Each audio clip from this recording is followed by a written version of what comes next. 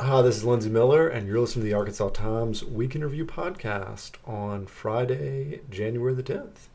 On this week's episode, we're going to talk about the closure of the infamous hog farm in the Buffalo River watershed, another blow to the Arkansas whistleblower law from the state Supreme Court, the future of parks and the zoo in Little Rock, and maybe some more. I'm joined as usual by Max Brantley. Hello.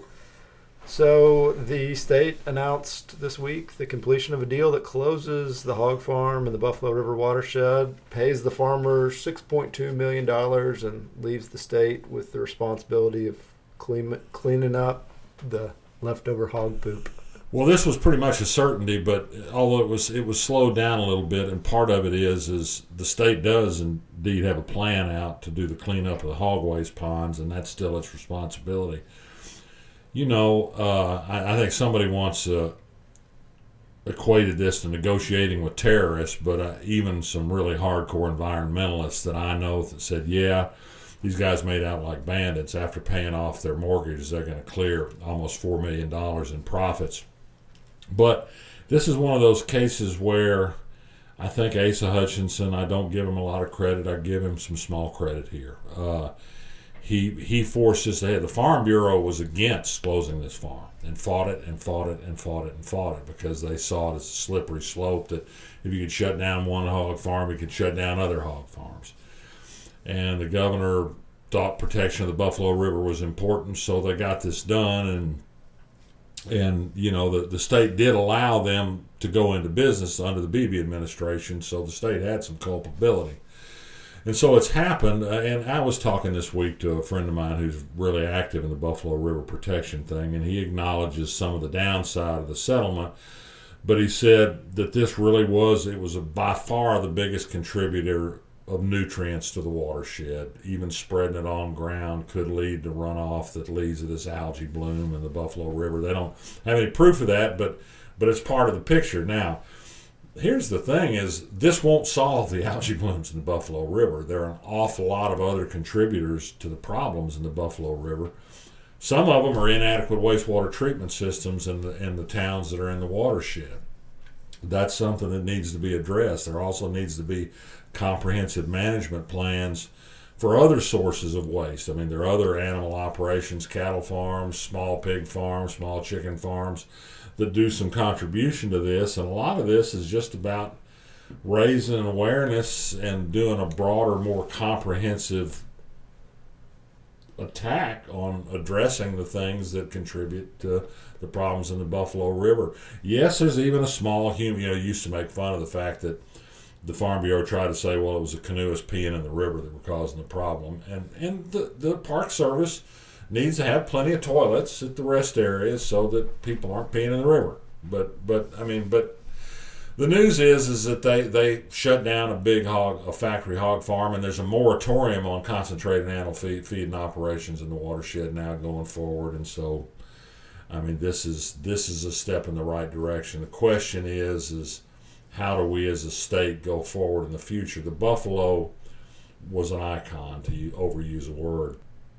And so it got a special measure of protection, even from some Republicans who are not often easily moved to enforce environmental regulations, like our Attorney General, for example, who's busy attacking environmental regulations everywhere.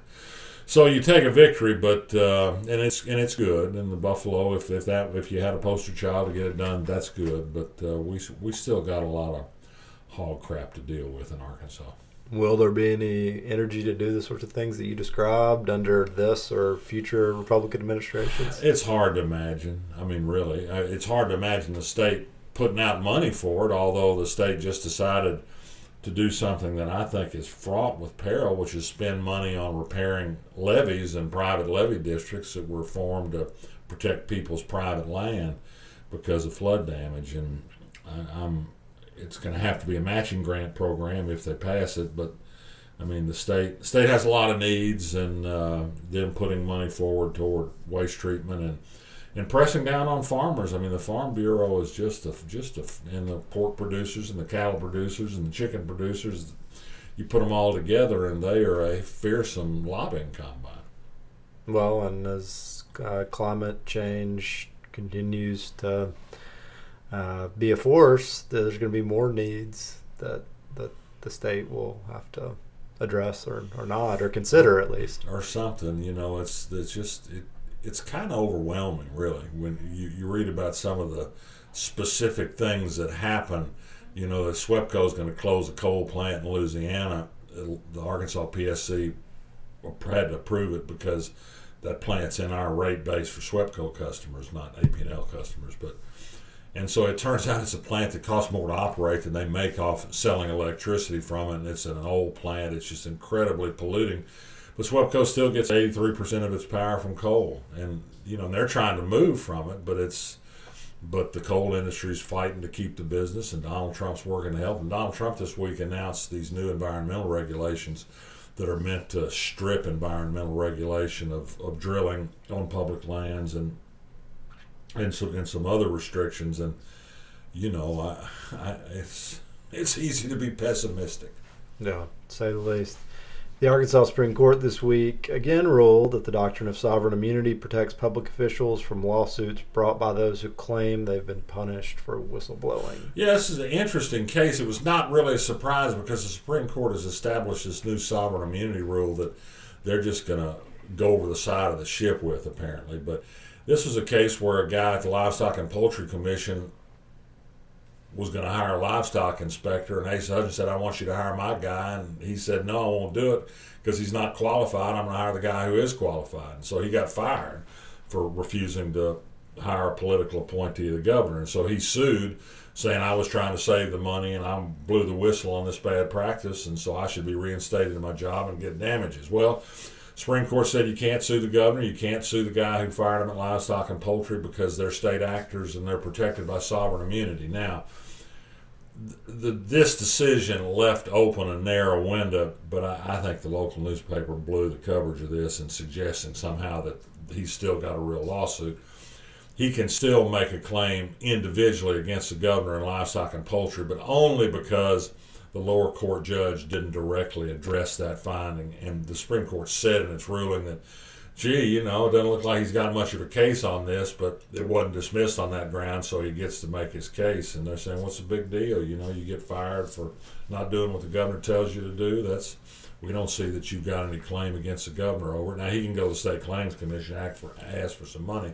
The problem here is that with this ruling, unless you can prove somebody did an illegal act of some sort in the course of taking retribution against against a whistleblower, we essentially don't have a whistleblower law. The Supreme Court just said that the legislature exceeded its authority in waiving sovereign immunity on whistleblowers. And the problem is if you can't sue the state, that's where the deep pockets are. There's no money to be gained. I mean, maybe you can sue Asa Hutchinson and get a little money out of him if by some miracle you found him personally liable for your being fired. But as a practical matter, we don't have a whistleblower law anymore, and that this kind of guts whistleblowing. It guts the Freedom of Information Act. It's a bad ruling. The legislature had a proposal to amend the Constitution to specifically allow the legislature to waive sovereign immunity by legislation and clear this up. But the powers that be wouldn't let it out of the legislature and onto the ballot. They had other things to do. So we're just kind of stuck. I mean, the state can just get away with murder against individuals, and it's okay with the Arkansas Supreme Court. One exception was Joe Hart, who unfortunately is retiring. So, okay. More bad news.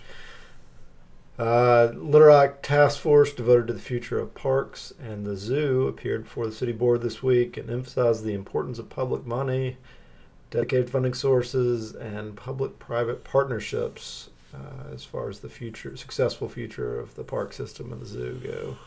Yeah, well, they got rid of the golf courses at Hyman and Moore Memorial, and this task force looked at it, and they've talked about a lot of nice things to repurpose these parks for family and general recreational use, perhaps something of an overemphasis on disc golf. Not enough emphasis on family stuff. I think more exciting play structures. Who do you think goes to parks? No, that's families with little kids. And that one play structure they have in War Memorial is just always swarmed with people in the summertime, especially. In the summer, always. And so anyway, but I think they were well intentioned, and they have a number of decent. The problem is just real simple. You know, the notion that we save money by shutting the golf courses and then are looking for other ways to redevelop the parks and it's going to be cheaper, it's going to cost money. And what the zoo wants, I mean, the zoo has this really ambitious thing that says it needs $5 million more a year in operating costs plus capital development money. Yeah, the only way to get that money is a dedicated sales tax. And parks are, you know, they said they did some polling, said 65% are for a dedicated tax for parks. Well, yeah, in the abstract. But, I mean, this is a city that has just said it's going to make an investment in its public schools. This is a city that currently doesn't have a pay increase plan for its uniform employees. It gave only a token pay increase to non-uniform employees. That has potholes all over the city that need fixing, that has a garbage service that's one of the most expensive around, and is not particularly reliable and doesn't do complete recycling. I'm a parks guy, and I think aesthetic things like that are really what makes cities great, but it's just the needs are so many. And what I really fear is they're going to come up with a half-baked Christmas tree. There's going to be a sales tax proposal. I mean, you can take that to the bank. The mayor's got to get a sales tax increase to continue to operate the city, which is just struggling financially. But will they use the parks as sort of a Trojan horse, popular parks, and then not give them as much as they need out of the money, but then parcel out the rest of it to other uses? And I'm just scared to death, and it's a small thing, but I've become just crazy about it. If they come back and ask for more taxpayer money to build another office building downtown for the tech park, I'm going to lose my mind. No. I'm not sure I can stop it. Well, I can't stop it, and I'm not sure anybody else cares. But it was wrong to take $20 million in taxpayer money to build an office building for a tech park downtown. It'd be doubly wrong to do it again. If this is a good idea, there should be private money to find. If this is a good idea that's sustainable on its merits, then there ought to be private money to finance it. Not my damn hamburger tax money or my sales tax money on what I buy at the Walgreens. It's crazy. But, you know, I just don't know. I mean, the business establishment being what it is, and particularly since downtown is awash in empty office space currently because of the state's incredibly stupid purchase of the old Verizon building for $26 million, supposedly for an industrial prospect that fell through. And now they've moved state agencies from all over downtown out to this building and left vacant office space all over. Anyway, you shouldn't. I've gotten myself started. Sorry. I'll shut up. Well, of course, one of the things they talked a little bit about was public-private partnerships or private foundation money. I wrote earlier this year about Tulsa's Great Park, which was largely paid for by the George Kaiser Family Foundation. They had that one single hugely rich guy who's progressive who got behind that thing. Right. Do we have any rich people who will support parks? We don't. I mean, you know, I walk gingerly around this subject because, you know, rich people are entitled to do whatever they want to do with their money. But I just think you look at Little Rock and you look at the big name wealthy people in this town, and you don't see here their investment in aesthetic and cultural and other amenities like you see of people similarly situated in other cities. I mean, I look at Chattanooga where the Coca-Cola fortune has built an aquarium and a history museum and a bunch of other stuff. Yes, they make some gifts here, the Stevens and Dillards and who have you, but it's nothing on a level. There hasn't been that really big defining sort of commitment to making the city better. Instead, they kind of want to get back rather than give. It seems to me in a lot of cases, and you know, I mean, the famous example of that Gene Pfeiffer, our friend, loves to advance is the Dillard standing in the way of completing the bike trail behind their building. I think that's actually a more complicated issue than Gene wants me to believe. But nonetheless, that's one of those sorts of things. And I don't know. I'd love to see one of the big money people step up and say, I'm gonna invest in this park, or I'm gonna invest in these schools. Instead, the only rich money flowing into Little Rock is flowing from the Waltons to tear down our public school system. So, speaking of public schools, we got a little time left. The state board, for once, for the first time in many months, did not talk about the Little Rock School District, at least unless I missed it yesterday. But but you should have heard Diane Zook this morning congratulating the Waltons and Arkansas Learns and everybody who's put the state on a path to school choice. Oh. Well, they did give... It was an ERP moment. They did kind of bend over backward for a Pine Bluff charter school. Yeah, well, here was the deal. There's a charter high school in Pine Bluff, Southeast Prep. It's doing terribly academically and financially. The staff, the state education department, which is the most vigorous in terms of cracking the whip on charter schools, said it ought to be closed, the charter. And instead of voting to close it, they instead heard Johnny Key and some board members cry crocodile tears about how, the parents want this school to succeed so much and they really will hate this. We need to have a hearing and see if we can help them stay open. And, meanwhile, they just jack the Little Rock School District around every chance they get. But if it's a charter school, it doesn't matter how crappy you are, how sorry you are, how clear the record shows you shouldn't exist, you get a pass. Same thing happened today. The D-rated Arkansas Virtual Academy, which is 2,500 basically homeschool students who get some assistance online. It's a profit play by the K-12 organization, and it was enabled by Johnny Key when he was a state senator. He slipped in special language that tripled the number that could be enrolled in virtual academies. They just say, well, keep on coming. We'll review you every year, but otherwise everything's fine. You're a D. Well, we got D schools in Little Rock that we don't ever hear Diane Zook shut up about. But charter school, let them have at it. It was kind of interesting. There's a charter school that started in Maumelle, and it has sort of a favored student body there, and they do pretty well, although they do terrible at their school in Scott. And they wanted a waiver for, 95, a century, 3 centuries of continued operation. I'm exaggerating, but for a long time. But they wanted to waive the counseling requirement, and they held them up a little bit because ASA has said, we really need counseling in schools. It's kind of a good thing. Yeah. And if we're going to waive it for them, we're going to have to waive it. If we waive it for them, then we're going to have to waive it for everybody else in Pulaski County. And so maybe let's think about that a little bit before we let them waive that. Of course, that's the problem, this whole waiver thing. The waivers, in theory, exist so that charters can be unshackled from can experiment and be laboratories of innovation. What it means is that they can operate cheaper. That's all it means.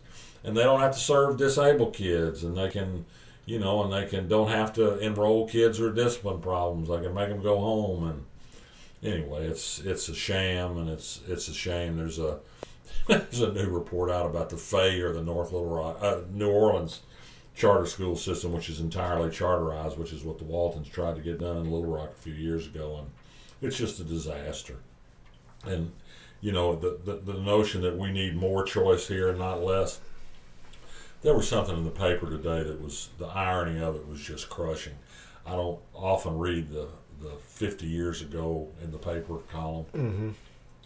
But 50 years ago today, Judge Orrin Harris, a federal judge from South Arkansas, who was no liberal, who was basically a SEG, ruled in a school district case down there that against, it may have been in Pine Bluff, in fact, said you can't have a freedom of choice school assignment plan.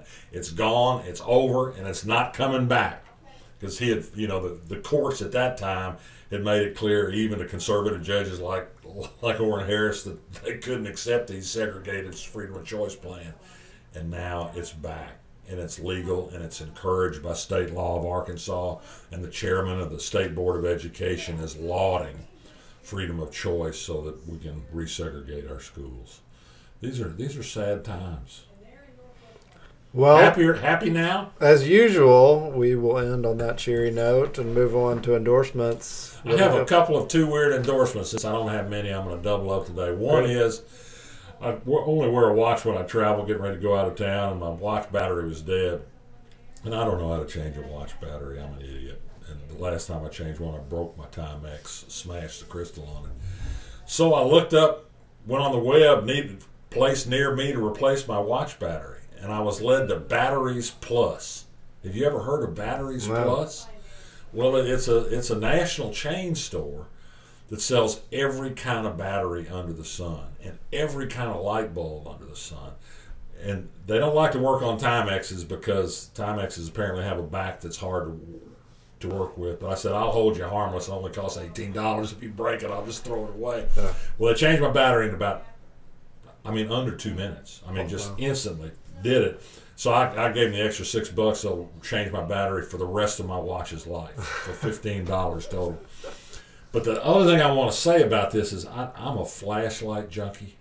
I can't tell you why. I just love flashlights, and I collect flashlights. And winter's coming. Maybe we may have a winter again. And so sometimes you get your ice storm that knocks your electricity out. Yeah. And in addition to flashlights, I like to have battery-powered lanterns so you can read. Right. When the lights go out. Well, I had no idea how the world of LED had changed the flashlight business. These guys sell every flashlight under the sun. At Batteries Plus? And at Batteries Plus, yeah. Flashlights are one of their... They got the hugest flashlight selection I've ever seen. But what turns out, because of LED lighting, you can power these things with a lot lower power batteries. And so they had a special, and I didn't buy it, and I kicked myself later. They were selling a lantern that was powered by 4 AA batteries, not those big square blocky kind of batteries you used to have to buy, and they'd run this big huge lantern for 96 hours. 4 days on 4. It opened it. I know when I told my wife this same story, she said, "You need to shut up. This is the most boring thing I've ever heard." But I'm sorry, I'm somewhat intrigued. I'm into flashlights. Plus, I'm slowly switching all my house lights. We've got all these can fixtures, up in the ceiling, from regular bulbs to LED bulbs, which last forever. Yeah. And they're pretty expensive. Yeah. The first one I bought cost like $15 in one of these big floods. Well, now they were selling 6 for $24. It's a cool deal. So anyway, Batteries Plus, they're my guys. I love them. I went to one in North Little Rock. Tell them I sent you. The other thing I'll say more quickly. This documentary on Linda Ronstadt, I watched it just because I didn't have anything else to watch, and I thought, a documentary on a singer. It's on HBO or Netflix. Yeah, one of the two. Yeah, Netflix maybe. It was great. She's fabulous. Yeah. Her story. She's interesting. She can do everything. She went her own way. Whether this thing where it said, you can't do a Spanish language album, became like the biggest Spanish language album of all time. She's now got this degenerative disease, supranuclear palsy. I wrote a great feature about her, but I loved every single second of it. A lot of it was the old songs, but and the people she associated with. But man, highly recommend it. Okay, I'll check that out. Speaking of batteries, I remember as a kid I got for Christmas or something a light up Frisbee that sounded really cool, but at that time you had to have like 18D batteries or something in it, so it was worthless because you couldn't throw it right. You couldn't throw it. But I got my kids one for Christmas with a little not a watch battery, but something small. Yeah. And it's just like a normal Frisbee, and it's so fun. To throw a Frisbee at night. Frisbee at night, that'd be cool. Looks like a UFO. But I'm going to endorse a podcast that I think is pretty popular, but I just got around to listening to. It's called Song Exploder, and it's really an ideal podcast as far as I'm concerned. It's short. They range from 18 to 30 minutes. It's incredibly well edited. The premise is they take an artist and a song that musician has recorded and go through the process of how they wrote it, how it's produced. Often the producer comes in, but it's all just the musician or just the producer talking. There's no question side of it, and it's edited really well. They always pull in demos or isolated parts of a song. It's a fairly diverse group of folks they're doing. It sort of leans heavily to indie rock, but I noticed that there's a Yo-Yo Ma one. I listened to one by Denzel Curry, who's a young Miami rapper that was good and interesting. He had producers from New Zealand who were very funny. But yeah, check it out, Song Exploder. The latest one is Vampire Weekend's song Harmony Hall, and is really great. Sounds good. All right. Well, thanks for listening. Subscribe via your favorite podcast place, and we'll be back with Max in a month or so, but we'll see if we can get in some good guests in the meantime. Take care. See you later.